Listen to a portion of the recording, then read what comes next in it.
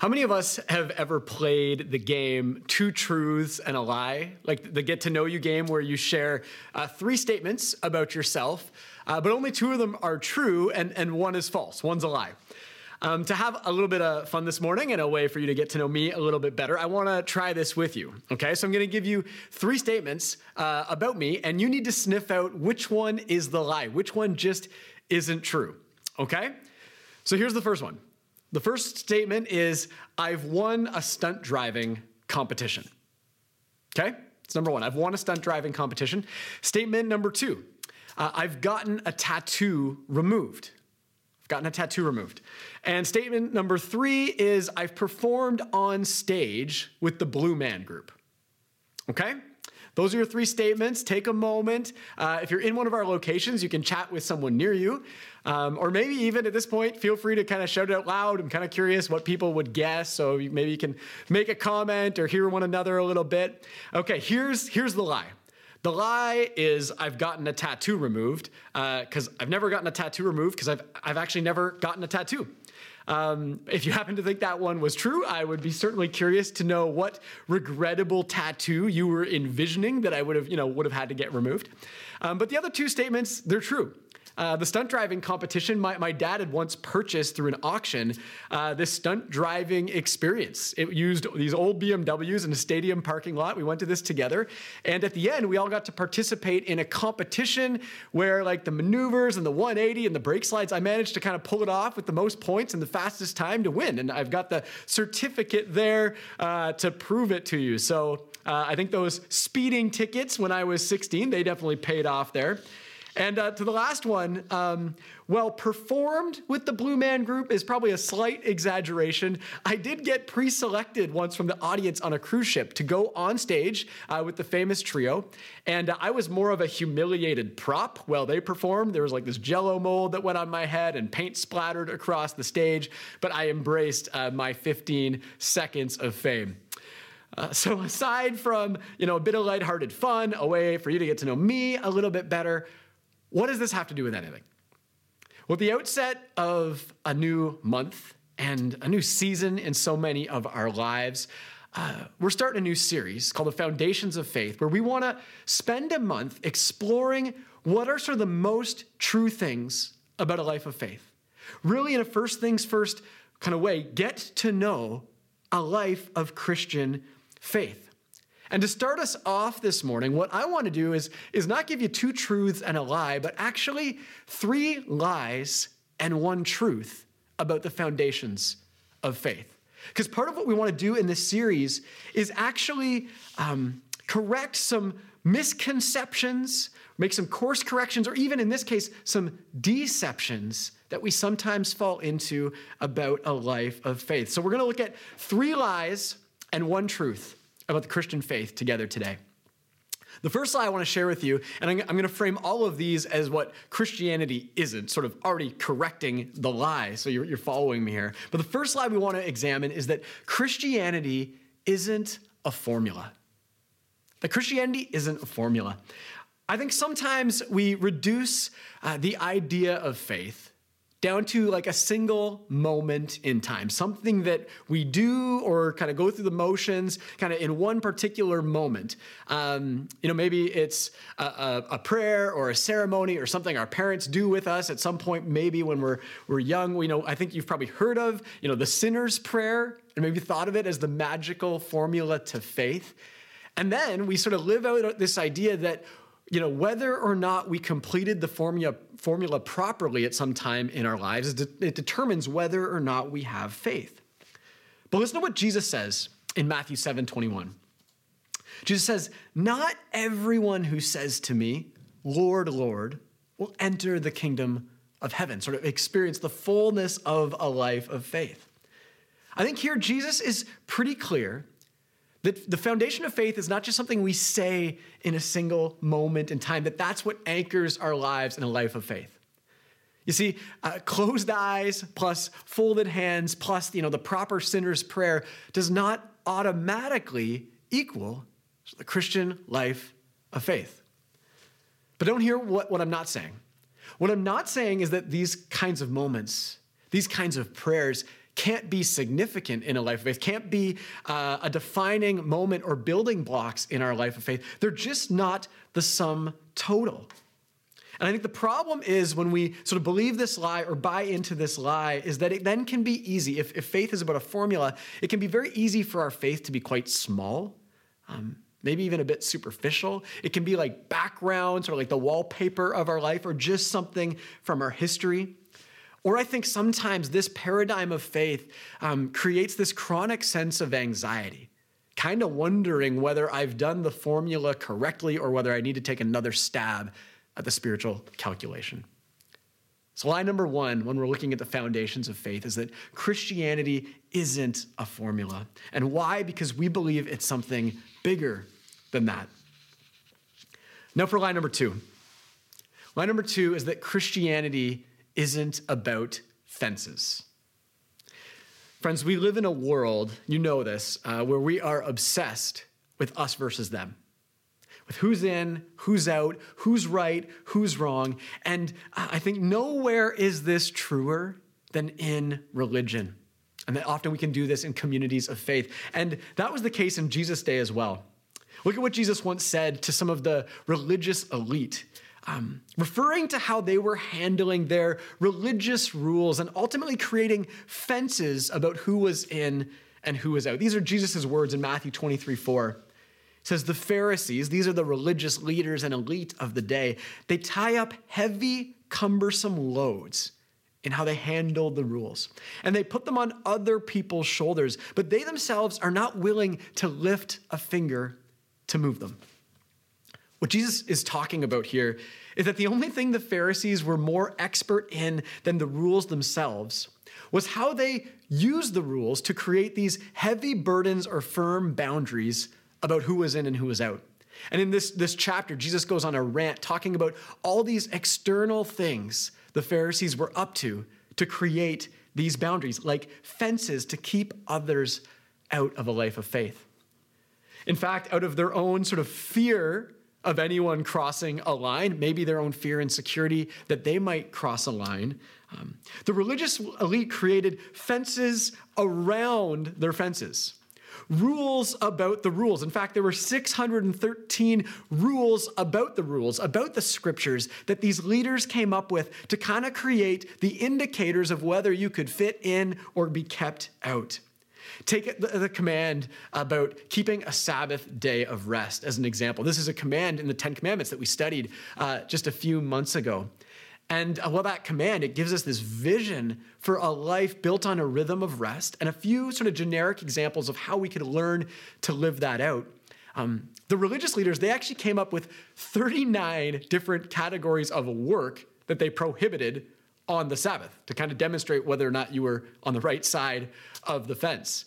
It included everything around a category around what you could carry or not carry, sort of how many items or how much weight as you walked around on that day, all the way to things like what articles of clothing could be sewn and mended on the Sabbath and which ones had to wait for a weekday. And friends, this is what's called bounded set thinking, bounded set faith or spirituality, where we draw a boundary of all these external behaviors and rules about the rules that only if you can comply and sort of demonstrate externally that you can live up to them will you find yourself on the right side of the fence. And if this seems a little bit over the top, I think you know we find ourselves believing this lie or falling into this trap in faith communities today, in how we approach the Christian faith. Sometimes it's as superficial and external as, do you dress the part and do you look like you could be a person of faith? Might have to do with how you talk. Do you use the right words or the wrong words, even when you talk about your faith? Often it has to do with what you believe, sometimes about the most challenging or complex or controversial topics, like what you believe about faith and science and how those things fit together. Or even sometimes it's still sort of as Sabbath-keeping kinds of things as whether or not you mow your lawn on Sundays. But friends, this fence-oriented, bounded set approach to faith, it just isn't true. Jesus reorients the whole thing. To turn this kind of thinking upside down, in Matthew 21:31, Jesus said, he was speaking to these Pharisees, he said, truly, getting at the truth, truly I tell you, the tax collectors and the prostitutes are entering the kingdom of God ahead of you, entering into a life of faith ahead of you. You see, the tax collectors and the prostitutes, they were thought to be the furthest outside the fences around the fences. They were most visibly outside of this bounded set that had been created. But Jesus called that out. Jesus said that something different was going on. He said that those who made and managed the fences, they were the ones who were actually missing out on a true version of faith. And that those who were thought most to be on the outside were actually closest to the inside, were actually nearest to the center of a life of faith. Friends, lie number 2 is that Christianity isn't about fences. And why? Because we believe it's even better than that. So Christianity isn't a formula. Christianity isn't about fences. And lie number 3 now, Christianity isn't fuzzy. We may wonder, if it's not about fences and kind of creating these very obvious rules and boundaries that you got to comply with to be in, and also not about formulas of some ceremony or magic process that you got to go through in just the right way, then what is Christianity really about at all? What is the foundation of faith? And I think sometimes we misunderstand Jesus to kind of think that he was probably this hippie-like character and sort of this anything goes, do as you feel mentality. But friends, unlike the show Seinfeld, Christianity, I would say, isn't a show about nothing. And counter to so much of our culture, it's not just this fuzzy whateverism way of living. Look at Jesus' words in Luke 9:23-24. It says, "Then he said to them all, 'Whoever wants to be my disciple must deny themselves and take up their cross daily and follow me. For whoever wants to save their life will lose it, but whoever loses their life for me will save it.'" Friends, Jesus was a dude who was about something. Jesus was a guy who had this high calling on his life, and he invited anyone and everyone who wanted to be in on what he was doing to be about something also and have a high calling on their lives too. If you scour the teaching of Jesus, maybe most summatively and famously in what we call his Sermon on the Mount, Jesus takes anything that sniffs of formulas and fences and fuzziness, and instead he goes right to the heart, right to the center, right to the bullseye of a more beautiful calling and invitation. To live lives of enduring fidelity in our relationships, to live out radical generosity and hospitality to those on the margins, to embrace unconditional forgiveness in our conflicts, to be humble and non-judgmental in how we relate to others, to engage in tireless peacemaking, even enemy love.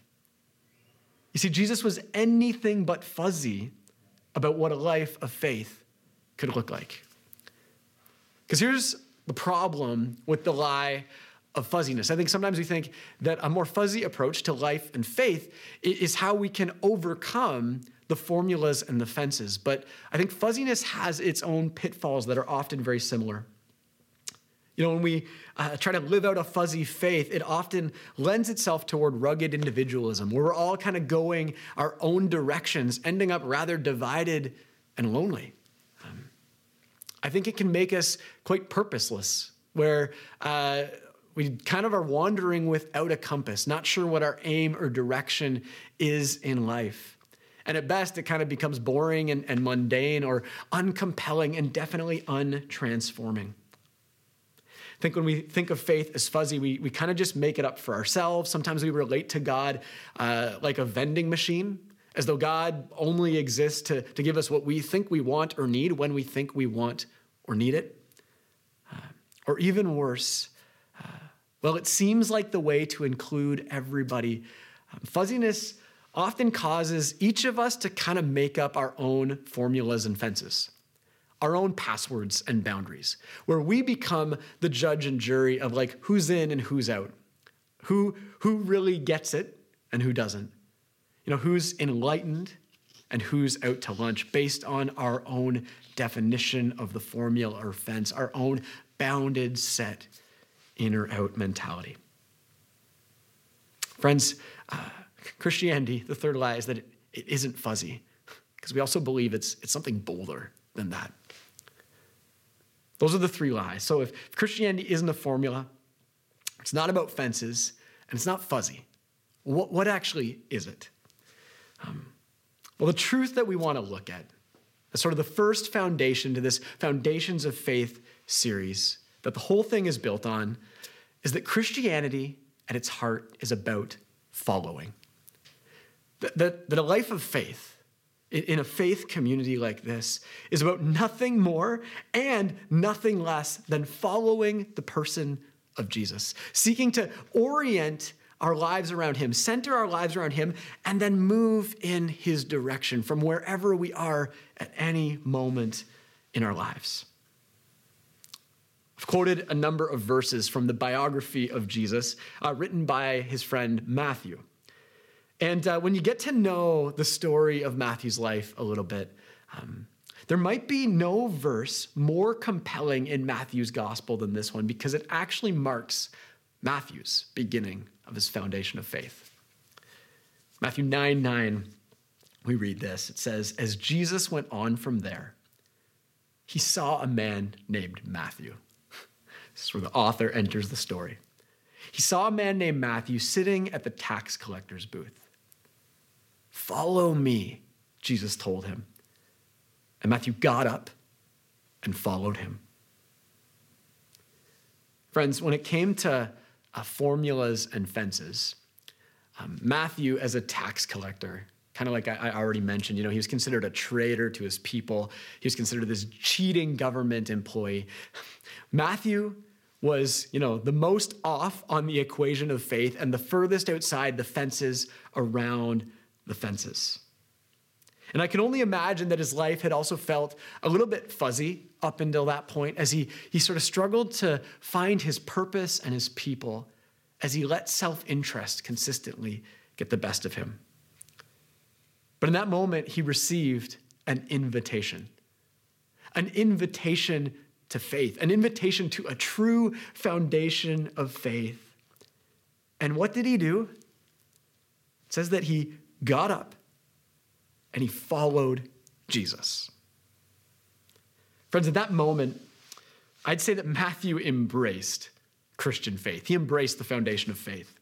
In that moment, Matthew started living as a Christian. He started orienting his life to Jesus and moving in his direction. He wasn't suddenly transformed into a totally different person, totally different appearance, totally different behaviors, but he was on his way to a new life with Jesus. He didn't need a formula. He didn't have to climb over any fences, and he was no longer fuzzy. He got up and he followed. That's the truth about the foundation of the Christian faith, that Christianity is about following Jesus, not about formulas. It's not about fence mentalities, and it's not fuzzy. It's about orienting our lives to the person of Jesus and seeking to move in his direction. So what about you? On May 1st, 2022, what's been your foundation of life? What's been your foundation of faith? And if we want it to be about following Jesus, how can we do that? How can we engage in that together more today, this week, and in this new season of our lives? I think the how can be found actually in the very first words ever recorded from Jesus. These come from the Gospel of Mark. It was the first one written, the very first chapter. These are the first things recorded as Jesus saying. He said, "The time has come. The time is now. The kingdom of God has come near." This life of faith, it is near. It is available. It is at hand. So what do? He says, repent and believe the good news. The good news that faith is about Jesus. Now let me call a timeout, because I know that words like repent and believe can feel uber religious. And probably that words like that, ideas like that, could come with all kinds of baggage for some of us, maybe especially as it relates to formulas and fences in a life of faith. But if we're going to make the foundation of our faith following Jesus, and this is something Jesus invites us into, I think if properly understood, these words can actually be uber relevant and uber instructive. One of the original interpretations, kind of the more literal interpretation of the word repent, simply means to turn, to change our direction. In this case, to turn from anything that isn't following Jesus, including our formulas and our fences and our fuzziness, to turn away from those things and to turn toward Jesus. And the word believe, what we're not talking about here is sort of beliefism, some laundry list of particular beliefs that you have to sort of give proper mental assent to in the right way, in the right order to determine if you're in. No, that's bounded set, fence-oriented faith and thinking. But the word believe is probably better translated trust. It's what we make our life about or invest our life in. A parallel way to understand the word believe is by life. That what we believe in is demonstrated by how we live, what we take steps toward to become. So said another way, repent and believe is simply to turn toward and take a next step. In this case, to make the foundation of our faith turning toward Jesus and taking a next step with him and closer to him, like Matthew, to get up and follow Jesus. This is the Christian life. This is the Christian faith. Turning towards taking a next step. This is what it means to follow Jesus. And this is what we are about as a faith community. And this is what we want to be about together and support one another in. I wonder for some of us, as we kind of assess where our lives are at right now, our response, our invitation is simply that idea to turn toward Jesus. You know, that maybe we've been making the aim or the center or the direction of our lives other things. You know, it could be money and stuff, our achievements and successes, how we've gone about our relationships, other escapes and distractions. And what we want to do today is we want to turn from those things as the center or direction and turn toward Jesus. Like Matthew, get up from those things and turn towards Jesus. As far as taking a next step is concerned, maybe for some of us, we've recently made that the turn of our lives, and it's our chance to take a next step of celebrating that in baptism, of participating in the celebration and the sharing of your faith story with this community, not as sort of some magical formula or ceremony, but as one of those defining moments, building blocks in your life of faith, building on this foundation of following Jesus. And if that's you, we want to celebrate our next baptism at the end of this month. We're planning for May 29th after this series. And if you want to be part of that, be in touch with us today. Fill out a contact card. We'll be in touch this week and we will start that journey together. I wonder if for all of us, a helpful next step is just to commit and plan to participate in the rest of this series, to keep building on these foundations of faith in this month together. Along with that, in this series, you'll hear more about this at the end of the service, we're launching this week a gospel reading plan through the Gospel of Luke. Spending these 4 weeks, one chapter a day, reading through the Gospel of Luke. And friends, I think there's few things more transformative in a life of following Jesus than spending part of our day, often it's best in the earliest parts of our day, looking at, listening to, reading, reflecting on the life and stories of Jesus, looking at what Jesus actually did so we can know what it means to follow him in our lives. I don't want you to miss out on this opportunity to journey through those readings together. So as you hear those details, access that online or in our locations and participate. And finally, we don't want to do any of this alone. Maybe a great step for all of us is to commit to our life groups this month, places where we can process life and faith, these conversations in community. And if you're not in a life group, we have a spring group running all month in conjunction with this series in all 3 locations that's open to anybody. Everyone's invited. You don't have to commit to the whole thing. You can come once, you can come all 4 weeks. That starts tonight, Sunday night in our Welland location, Tuesday evening in our Vineland location, and Wednesday evening in our St. Catharines location. If that could be a help to you, I encourage you to take that next step. Friends, when it comes to the first foundation of faith, it's not formulas that you have to figure out how to get right. It's not fences that you have to somehow live in such a way to just be on the right side, and that's what determines your faith. And it's not fuzzy. It's about something. Christianity is about following Jesus, turning toward and taking our next step, getting up and following Jesus. What if all of us this week, kind of no matter where we're at, no matter where we're starting from, maybe even if we've experienced hurt and pain from the formulas and fences versions of faith, what if this week we had this intention, maybe this daily prayer, where we just said, Jesus, I want to follow you. I want to make that my foundation of faith. Help me turn toward you and take my next step today. To me, that's a true version of faith that I want to be all in on together. And I wonder if, like Matthew, who went from tax collector to follower to gospel bringer to world changer, that this may be a faith foundation that could just change our lives. Let me pray for us. Jesus, thank you that faith is following you. That the life of fullness that you offer, the fullest expression of faith, it's just centered around following you, orienting everything we are around you and seeking to turn toward and take a next step.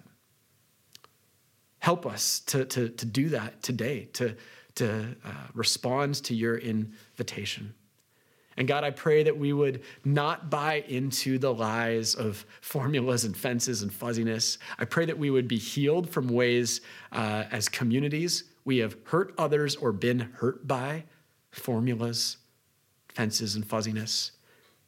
And could we make it about following? And could we be excited about the adventure you have us on to see how our lives might be transformed and changed by making you our faith foundation right at the center, turning to you, taking our next steps. Lead us, we pray. In your name, amen.